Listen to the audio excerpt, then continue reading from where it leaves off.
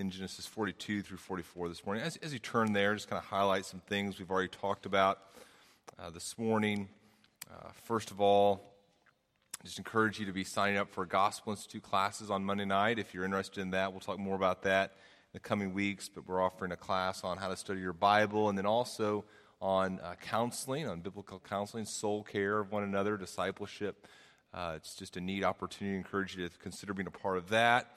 And then, of course, this morning is Care Group Sunday and Ministry Sunday. And if you are not a part of a care group and are part of our church community, I encourage you to be a part of a care group. It's one of the primary ways in which we allow one another to kind of get into each other's lives. And so you can sign up for those in the hallway there this morning. Then also, again, just our children's ministry. I encourage you, if you are not a part of our children's ministry, to consider being a part of that.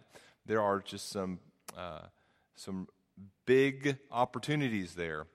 We've had to make some changes in how we're doing children's care next year because of some of the opportunities, the needs there. And so I encourage you to think about, is God calling you to be a faithful shepherd of our kids? Someone was telling me this morning, they were talking to someone else, and they said, boy, if someone just spent a month with these kids, there would never be, if everyone in the church spent a month with these kids, there would never be a vacancy in any slot because it's such a profoundly rewarding ministry. These kids are so great. They're beautiful kids.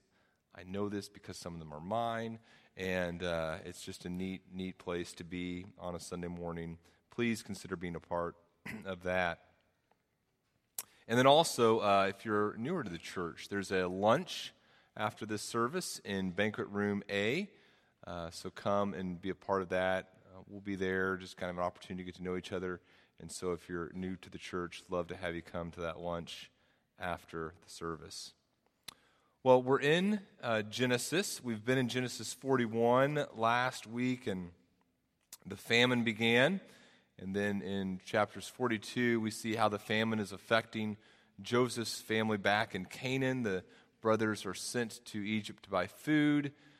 They are accused of being spies, and then they are sent back to bring back Benjamin while Simeon remains a prisoner of Joseph in Egypt. And then the brothers return with Benjamin.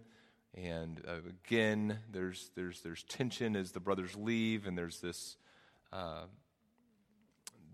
Benjamin is accused of stealing Joseph's cup.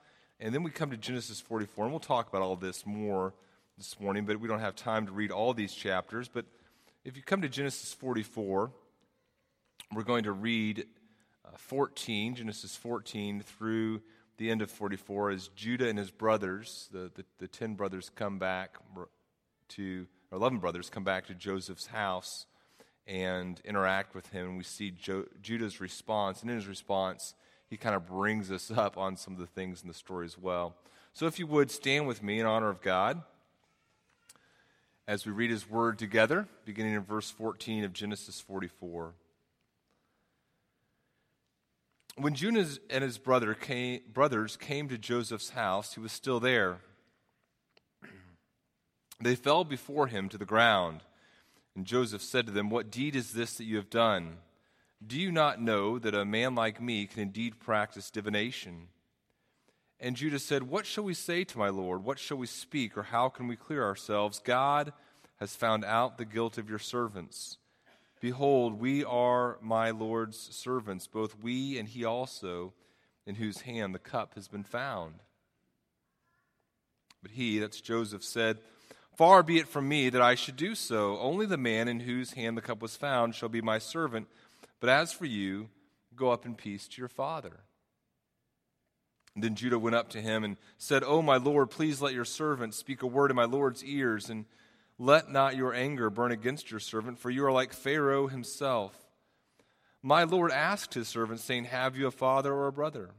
And we said to my Lord, 'We have a father, an old man, and a young brother, the child of his old age. His brother is dead, and he alone is left of his mother's children, and his father loves him.' Then you said to his servants, 'Bring him down to me, that I may set my eyes on him.' We said to my Lord, 'The boy cannot leave his father, for if he should leave his father would die.' And then you said to your servants, 'Unless your youngest brother comes down with you, you shall not see my face again." When we went back to your servant, my father, we told him the words of my Lord. And when our father said, "Go again, buy us a little food," we said, "We cannot go down. If our youngest brother goes with us, then we will go down, for we cannot see the man's face unless our youngest brother is with us." Then your servant, my father, said to us, "You know that my wife bore me 2 sons. One left me." And I said, "Surely he has been torn to pieces, and I have never seen him again since. If you take this one also from me, and harm happens to him, you will bring down my gray hairs in evil to Sheol. Now, therefore, as soon as I come to your servant my father, and the boy is not with us, then as his life is bound up in the boy's life, as soon as he sees that the boy is not with us, he will die. And your servants will bring down the gray hairs of your servant our father with sorrow to Sheol. For your servant became a pledge of safety for the boy to my father, saying, 'If I do not bring him back to you, then I shall bear the blame before my father all my life.' Now, therefore, please let your servant remain instead of the boy as a servant to my Lord, and let the boy go back with his brothers. For how can I go back to my father if the boy is not with me? I fear to see the evil that would find my father." You may be seated. May God grant us grace through his word this morning. Let's pray. Heavenly Father, we thank you for these chapters that you've put in your word to us. We thank you for the ability we have this morning to worship you together, to read these words and to be mindful of them and to think about you. And we ask that you would help us as we think about you to be encouraged as we think about your provision, your love for us, to be mindful as we think about the reality of sin in our own lives, and to be hopeful as we think about your great forgiveness through your faith in your Son, Jesus. I pray for those hurting this morning as they think about things in their past and harm done to them or harm they've done to others, that we've done to others. I ask for your grace as we think about how to deal with that in a way that brings you honor and glory. We pray these things in your Son, Jesus' name. Amen. It was early Wednesday morning, probably about 4:30 in the morning, and I was actually already running late to something that I was supposed to be at, and so I was kind of in a hurry getting ready, and I looked over at the shower, and I noticed that there was water still kind of draining slowly in the shower. And I noticed this the last couple days. And I thought, well, I just need to take a second real quick and see what I can do. And I went over to the drain and I popped the cover off the drain. And by the way, if gross stories bother you, just a warning here. Whitney, I was telling Whitney I was going to share this, and she said, well, and she's okay with us being transparent, but she thinks there's a line, and this may be a little close.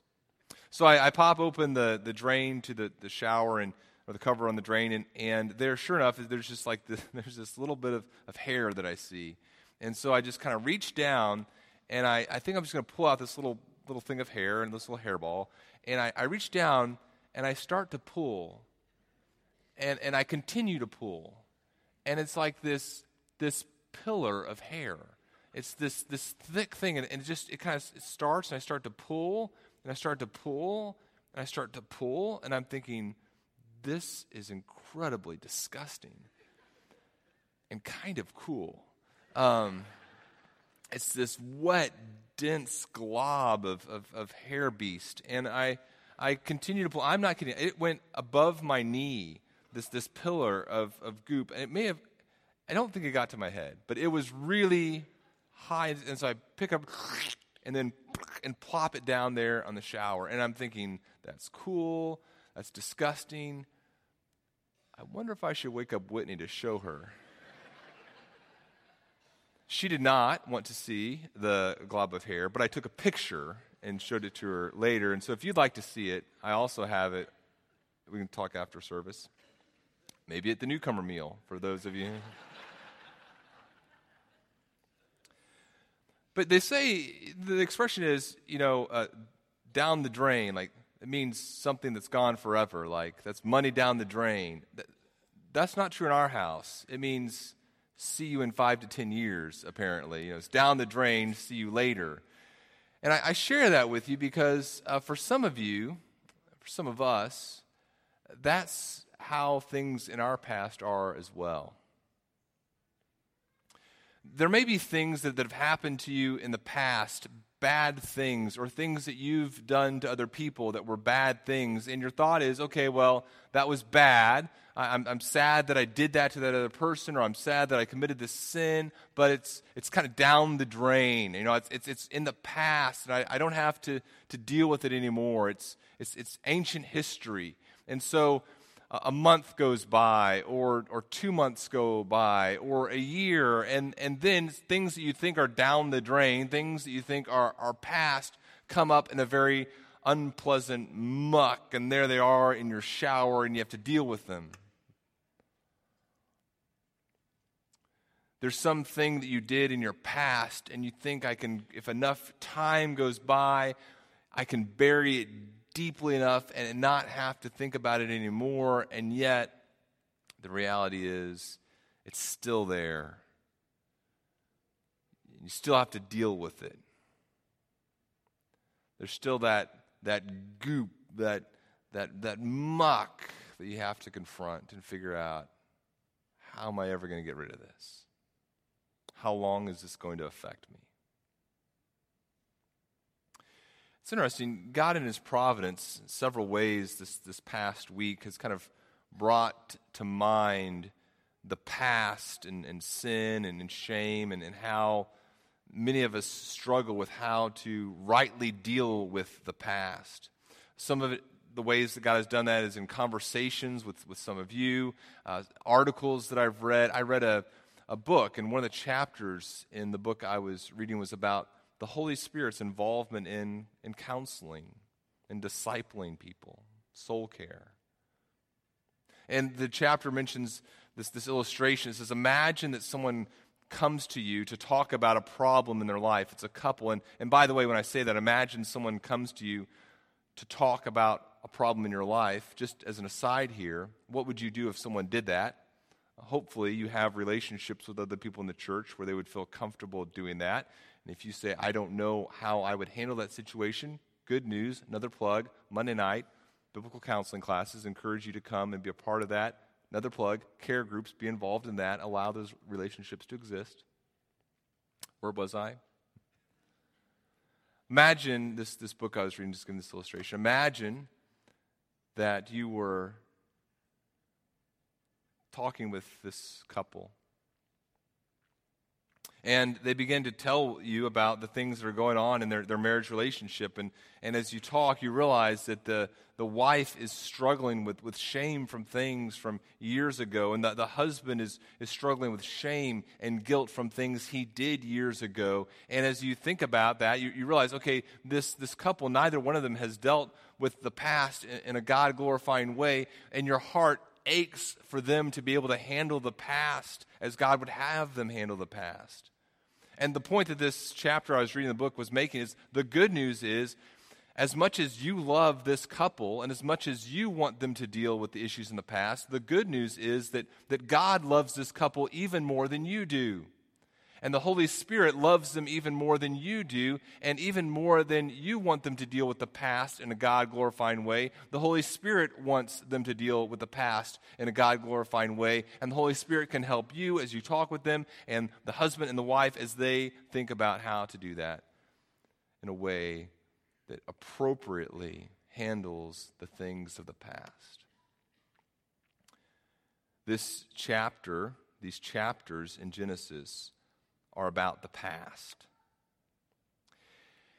And what we see in these chapters is that the salvation that the Redeemer, and again, Joseph here is a picture of the Redeemer, Jesus Christ, the salvation that the Redeemer offers is more than just a physical salvation.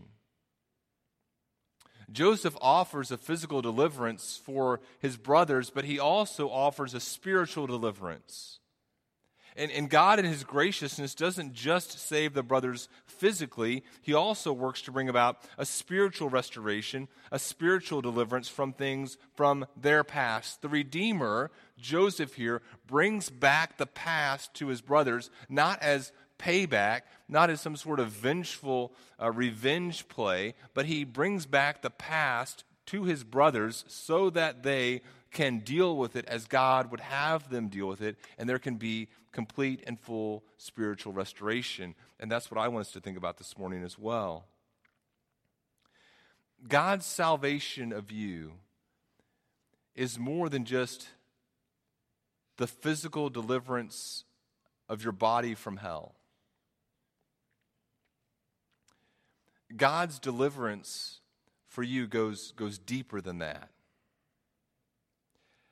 God's salvation offers you freedom from past sins through joyful Christ-centered repentance. Let me say that again. God's salvation offers freedom for you from past sins. It offers freedom from past sins through joyful Christ-centered repentance. Let me offer another aside here. I want to be clear what I am and am not talking about when I talk about joyful Christ-centered repentance and dealing with the past. Some of us have pain and shame and guilt from our past that we haven't dealt with as God would have us deal with, because there's sins that we have committed against other people. And the answer there is for us to cling to Christ, and one of the fruits of clinging to Christ is repentance for repentance from sins we've committed. So that's for those of us who, as we think about the past, we think about things we've done. Now, also, there are some of us who are struggling with things from the past that were actually not things we did to others, but things that others may have done to us. Now, the answer is the same in the sense of also clinging to Christ, and yet the fruit for you is not going to be repentance, because there's nothing to repent of. I want to encourage you with that. Both the sinner who feels shame because of the past and the person who's been sinned against and who feels shame about the past, the answer for both of us is repentance. Or the answer for both of us is clinging to Christ. And for some of us, that will mean repentance. For others of us, it just means joy. Here's three thoughts that I think will help us think rightly about the past and shame and repentance this morning. Three thoughts that help us there. Here's the first. Sin won't stay put in the past. Sin won't stay put in the past. Look at your Bibles with me, if you would, and begin there in verse 1 of chapter 42. Or actually, it's at the end of chapter 41. Remember what's happened.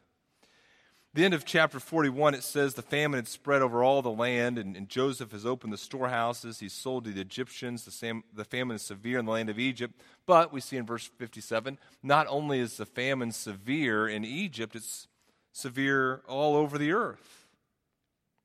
And so all the earth, all people are coming in this area to Joseph to buy grain.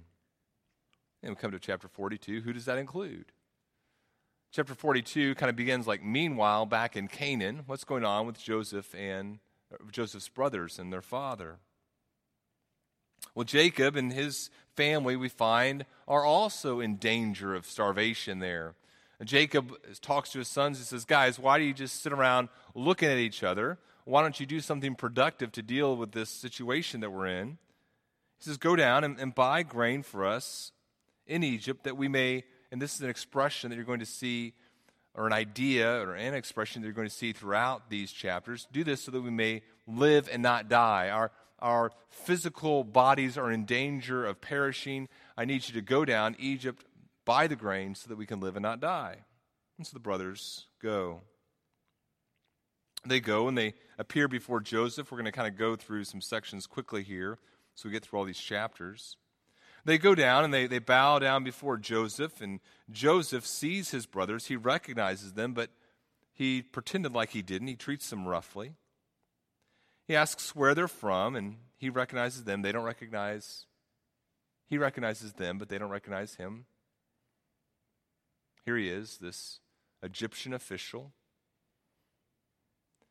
much older than their brother Joseph, clean-shaven, speaking a different language through an interpreter we'll read later. Who are you? And they're going to begin to tell him. But before they tell him, look at verse 9. Because verse 9 is very important for us to understand in order to grasp Joseph's motives and what he does next. Here's Joseph. He's standing before his brothers. They're bowed down. They don't recognize him. He recognizes them. It says, and Joseph remembered the dreams that he had dreamed of them. Why is that important for us to understand? It means that what he's about to do is not motivated out of vengeance. In other words, verse 9 doesn't say, and Joseph looked at his brothers and he remembered being stuck in that pit and he thought to himself, this is going to be fun.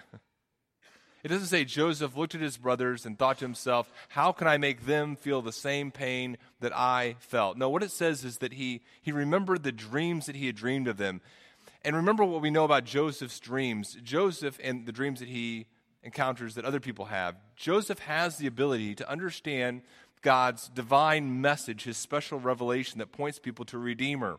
That's the purpose of these dreams. And so Joseph, as he meditates and thinks very quickly here about the dreams that he has, he understands the significance of what God was revealing to him. He recognizes that these dreams represented his ability to save his family. And he recognizes, I believe, not just that there's going to be a physical deliverance that he's able to offer, but he recognizes God's sovereign hand in this and that he's going to be able to be the means of his brother's spiritual salvation as well. We're going to see this in coming chapters as he talks about what he sees God doing through this circumstance, God's deliverance through his hand. We see that Joseph, it's very important to understand this, we see that Joseph, as he puts his brothers through these tests, his purpose is not one of vindictiveness, not of judgment, but of grace. It's very, very important to understand. So he accuses them of being spies. And they deny the accusation. They say, no, we're not spies, and we're the sons of one man, and he's one father, and they tell him about their father, they tell him about their brother, and they tell him about this other brother who's no more. And they have this expression, they say, we're honest men, which Joseph understood was a bit of a stretch because he knew about their deception. He had heard their plans for his being sold into slavery and them telling his father that he was dead. So he knew that saying that they were honest men was a bit of a stretch. But he accuses them. He puts them in jail. He says, I'm going to put all of you in jail, but I'll let one return. And then he comes back and he puts them in jail for 3 days and brings them out and says, okay, I'm going to, he says this in verse 18. Again, this idea of life. He says, do this and you will live. For I fear God. He says, I'm going to let one of you remain. The others can go. And then if you want to see my face again, bring back your youngest brother. And then the brothers begin to speak. And they don't know that Joseph is able to understand what they say, but listen to what his brothers say. They're all speaking. Verse 21. In truth, we are guilty concerning our brother, in that we saw the distress of his soul when he begged us, and we did not listen. That is why this distress has come upon us.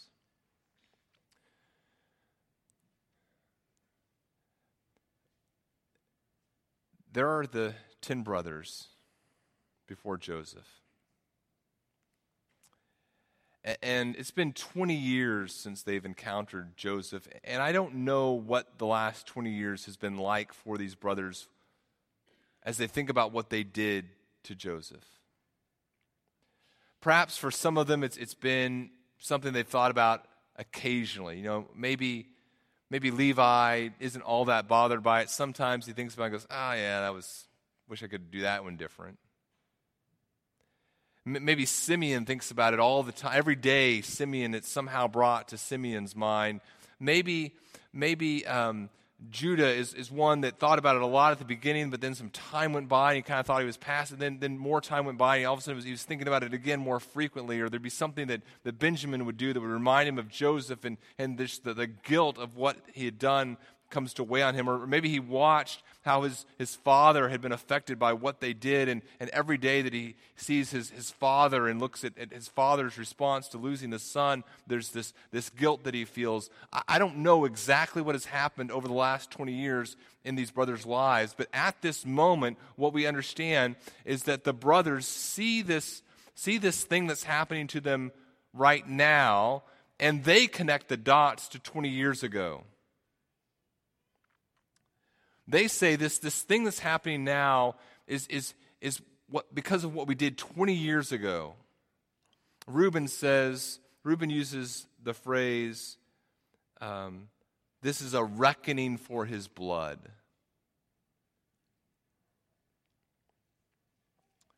The past doesn't stay past.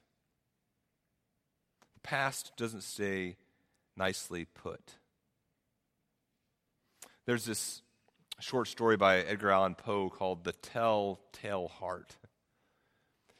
In the story, there's this narrator, and he's incredibly arrogant. There's someone he wants to kill, and he talks about how he was very smart in how he planned this murder that he committed, and how brilliantly he did it, and how cool he was as he did it. And then he talks about hiding the body underneath his floor, and then how the police come and how calmly he interacts with them. But then as he interacts with the police, he begins to hear this beating of a heart. Thump, thump, thump, thump. And it gets louder and louder, and he thinks that everyone can hear it, and it's his conscience. And finally he just blurts out a confession. Can't take it anymore. As smug as he thought he was, as brilliant as he thought his crime was, the past wouldn't stay in the past. The past has a stubborn way of coming back to us. And maybe our temptation is to think that this reality that the past doesn't stay in the past is a bad thing. Our temptation is to say it's a scary thing to think about how strong our conscience can be, and how something that we did to someone 10 years ago or 15 years ago or 30 years ago, some relationship that went bad or some sin that we've committed that we've kept hidden, our temptation can be to think that the fact that can still bother us is a bad thing. It'd be so much better if things would just go down the drain and stay down the drain, and the muck wouldn't come back and just kind of plop itself back down in our lives. We read a passage like Luke 12, where Jesus says, nothing is covered up that will not be revealed, or nothing is hidden that will not be known. And we hear that passage and we think, oh, that's terrible. That's frightening. That's scary to think about. But let me encourage you, it's actually a good thing.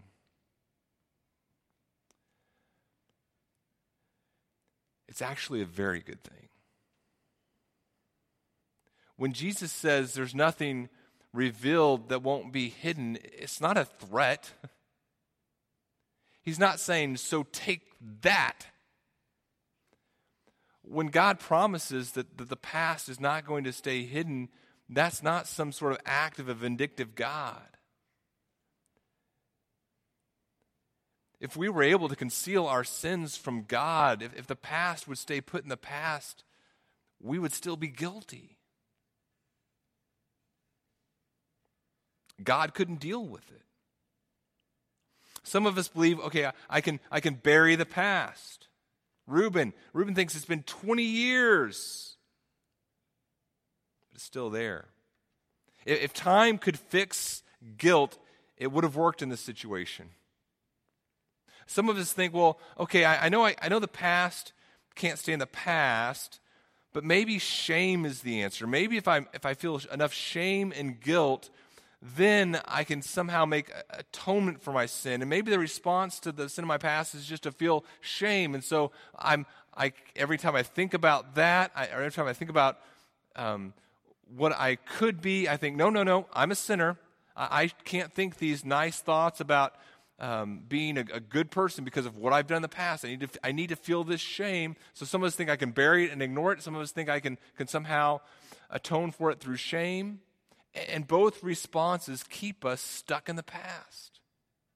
They keep us in the rut that is the past. A cycle of shame and guilt that prevents what God would have us do.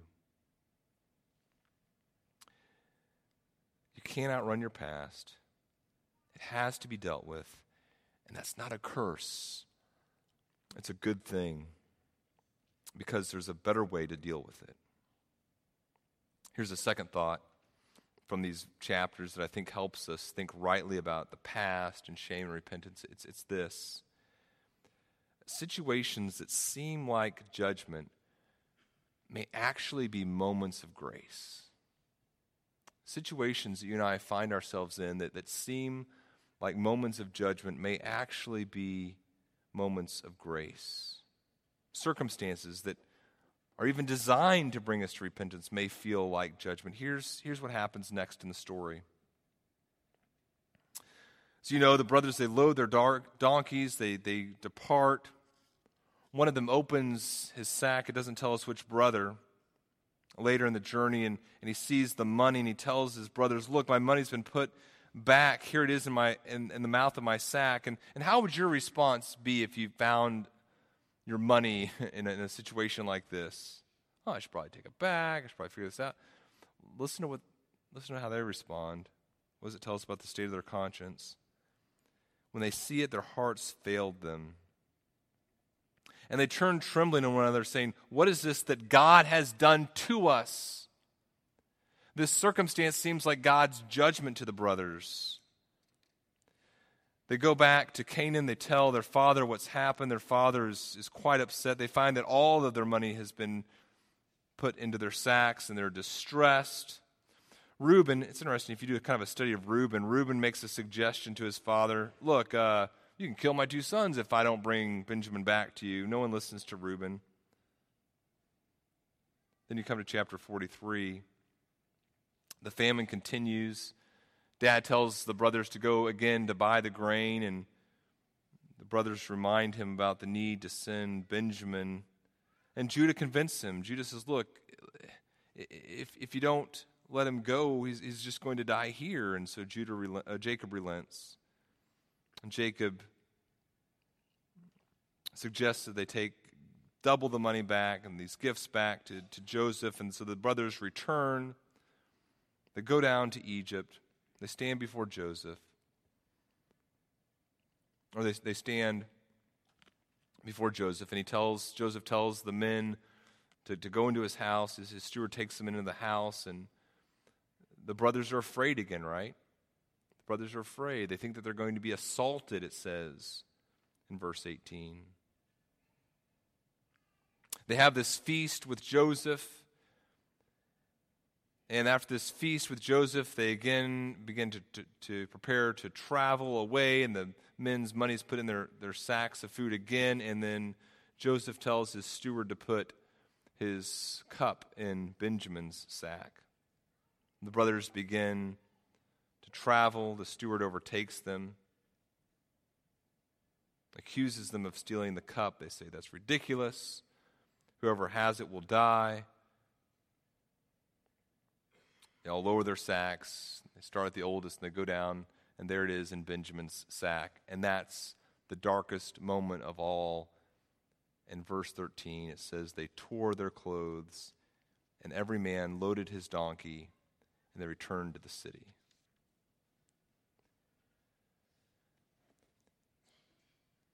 Joseph is forcing issues to the surface. Joseph, what Joseph is doing seems cruel. And it's these moments in which we see Joseph turning away from his brothers and weeping, and we see that his desire is not vindictive for his brothers. We see that there's a great love that he has for his brothers. And as we see his purposes in this, we understand his purposes are not to bring about judgment upon his brothers, but to bring about restoration. And the same is true in our relationship with God. As we look at the circumstances in our lives, sometimes our temptation can be to connect the dots between our present and our past. And as we see the dots between our present and our past connected, we see, therefore, this difficult situation that I'm in the present that's related to my past means that God is being vindictive here, that God is somehow trying to pay me back for the things that I've done or punishing me for the things that I've done. And what I want to suggest to you this morning is that you're reading God wrongly. Today's my 17-year anniversary of our wedding. And what's interesting to me is I think about the perspective that 17 years in a relationship gives you. What's interesting is those moments in my relationship with Whitney that I thought were kind of valleys have actually turned out to be just amazing moments where God's grace was revealed and growth happened exponentially in our relationship and in our individual lives. As you think about God this morning,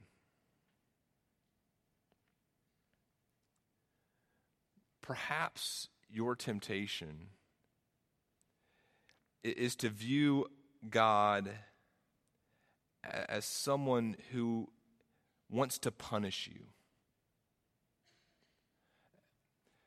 as a God who is perpetually upset and disappointed with you and expresses that disappointment through causing you to feel difficult circumstances. As we think about this reality that situations that seem like judgment may actually be moments of grace, there's a couple thoughts that I think will help us process moments appropriately. Here's one. God's people are not under condemnation. If you're a child of God, you are not under God's condemnation. What does Romans 8:1 tell us? Romans 8:1 says that there's no condemnation for those who are in Christ Jesus. If you are in Christ Jesus, if you've been united with Christ through faith in Him, you are not under God's condemnation. You're a child of God. God's purpose in your life is not to bring about judgment and condemnation, but to bring about a closer relationship with Him. In fact, think about what His ultimate purpose is for you. God desires you to love Him. He desires you to experience the joy of loving Him and being in a relationship with Him. He desires to receive glory from your love for Him as you see His value and His beauty. Now, if that's God's ultimate purpose, if God's ultimate purpose is for you to love Him, how does that affect how you view the situations in which He's placing you? He is placing you in those situations to grow your love for Him. What does Paul tell us in Romans 2? He says it's the kindness of God that leads us to repentance. So we're not under condemnation. Another thought here that I think is helpful is, therefore, the testings and difficulties we encounter are for our growth in different areas, and this includes repentance. Exodus 20. Moses said to the people, "Do not fear, for God has come to test you, that the fear of Him may be before you, that you may not sin." Deuteronomy 8:16 talks about God who fed you in the wilderness with manna that your fathers did not know. Why? That He might humble you and test you to do you good in the end. God's purposes are for our good. He loves us. We therefore, another thought here is that we should respond to these situations as seeing them as moments of God's grace and crying out to Him in love. Zechariah 13:9, he talks about discipline. He says, "I'm going to refine them as one refines silver and test them as gold is tested. They will call upon my name And I will answer them. I will say, they are my people. And they will say, the Lord is my God.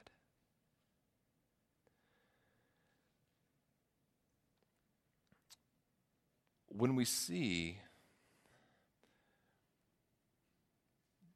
the dots of connection between the present and the past, the purpose of God in that is not to bring about shame, but to bring about repentance, clinging to Him, complete restoration and absolute dealing with that which is in the past. And that brings us to the third thought here. Repentance means recognizing your sin, acknowledging your guilt, and turning to Christ.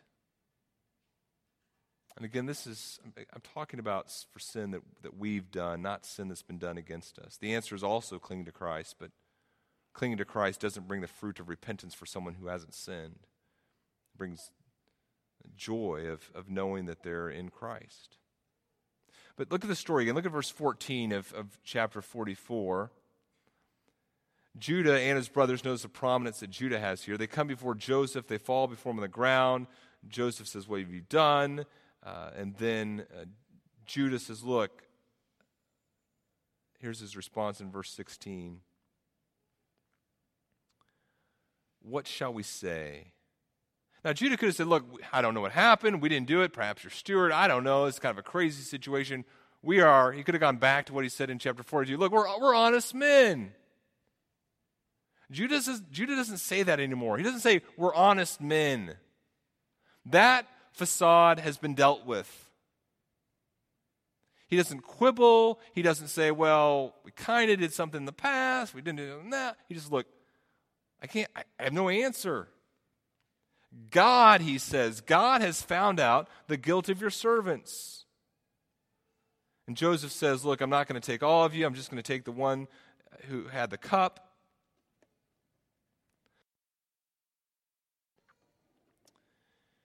And Judah responds to that, and he kind of talks about what's happened here. And then he says in verse 32, no,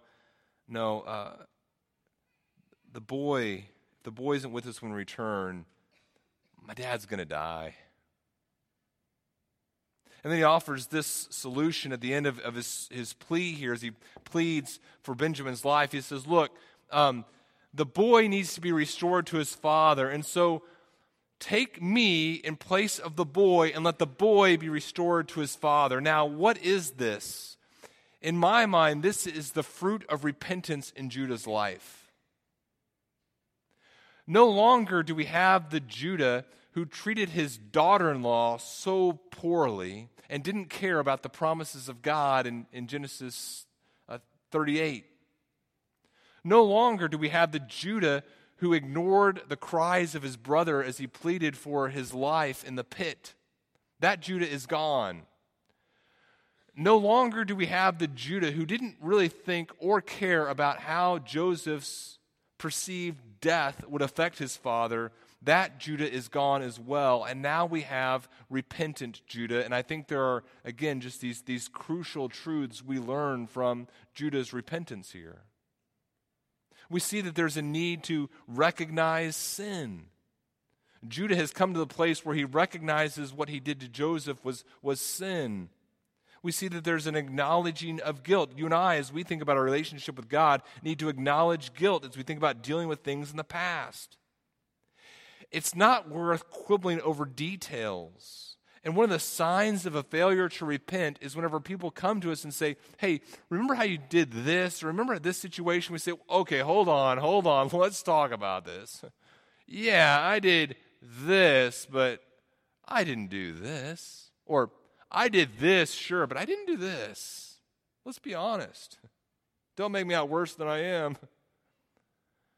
That's not repentance. The person who's repentant thinks about sins they've committed in the past and says, guilty. Guilty.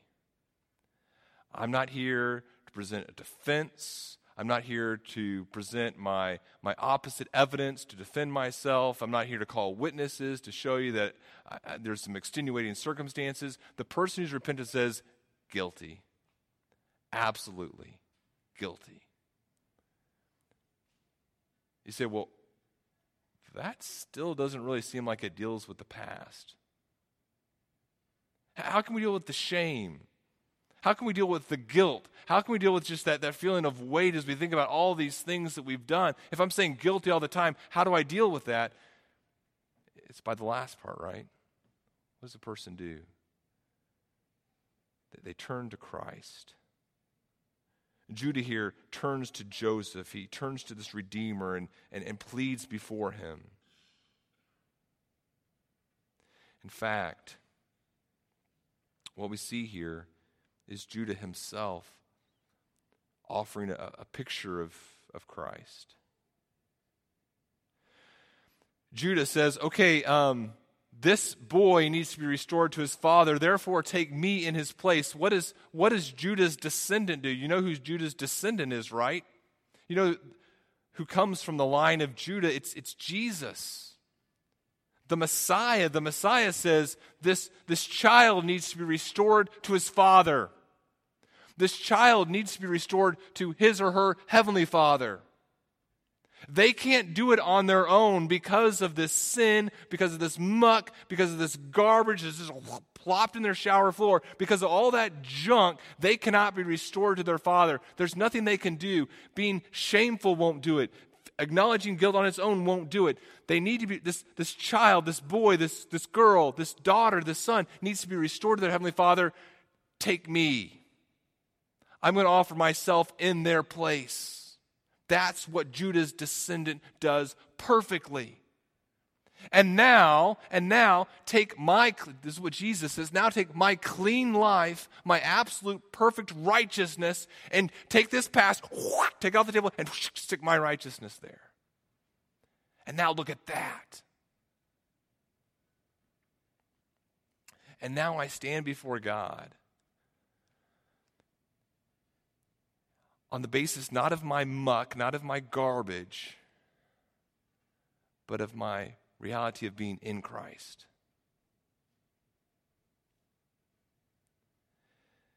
That's the absolute, complete perfection that God offers us. It's not a perfection that says I can bury my sins deep enough and just pretend that they never existed. It's a perfection that looks to Christ and says, Christ, I believe in his power to deal with this sin. And so as I experience shame, I'm not saying I'm so good so I shouldn't feel shame anymore. I'm saying, no, Christ is so good, I shouldn't feel shame, because when I feel shame, what I'm saying is Jesus didn't really take care of that. I'm not saying I can look to myself. I'm saying I look and I cling to Christ, my absolute perfect sacrifice.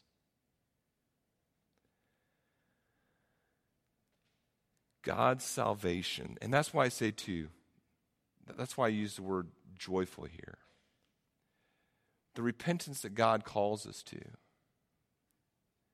is not penance. Sometimes when we think of repentance, we think, okay, it's a sad thing I have to do, and the person who didn't do something bad shouldn't feel bad. They should just cling to Christ and feel joy. But those of us who have to repent should also feel that this is joyful. There should be relationships that you and I have by God's grace where we can continue to acknowledge the reality of our sin together and yet at the same time continue to point each other to Christ. That's why, again, I think care groups are so essential to be a part of. Someone asked me recently, I think just this last week, what's your vision for care groups? That this would be a huge part of it, that there'd be relationships in which we can say, yeah, here's where I'm struggling. Help me cling to Christ in this. Help me cling to Christ. God's salvation offers freedom from past sin through joyful, Christ-centered repentance. Let's pray. Father, thank you for your Son, Jesus. Thank you for the life that we have through faith in him. We cling to him, trusting in him, coming before you in his name. Give us grace. Give us grace in our relationships with one another to point each other to you for joy. I pray this in his name. Amen.